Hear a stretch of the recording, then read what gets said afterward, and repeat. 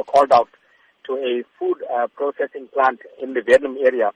The complainant informed us that a female was found having a shower after giving birth to a baby, which she placed in a dustbin.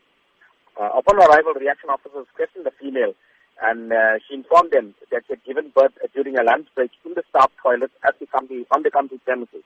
She then took the baby and placed the newborn boy in the bin. According to her, she was unaware that she was pregnant, and she believed that the child had passed on while she was giving birth. Tell us the condition of the baby that was found. The baby seemed to be healthy. Paramedic assessed the baby on scene. The baby did have a few problems initially with breathing and so forth. She was then attended to by paramedics and transported to hospital. What is known about the baby now? Where is the child? The baby is at the government hospital in the Verulam area. The baby is stable. And tell us about the mother. What happened to her? The mother explained to us that she was unaware that she was pregnant. We initially placed her under arrest and called the South African Police Services. They failed to attend to the scene.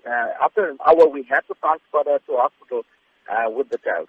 So this is not the first case where a child or a fetus even was dumped in Verulam. How concerning is this?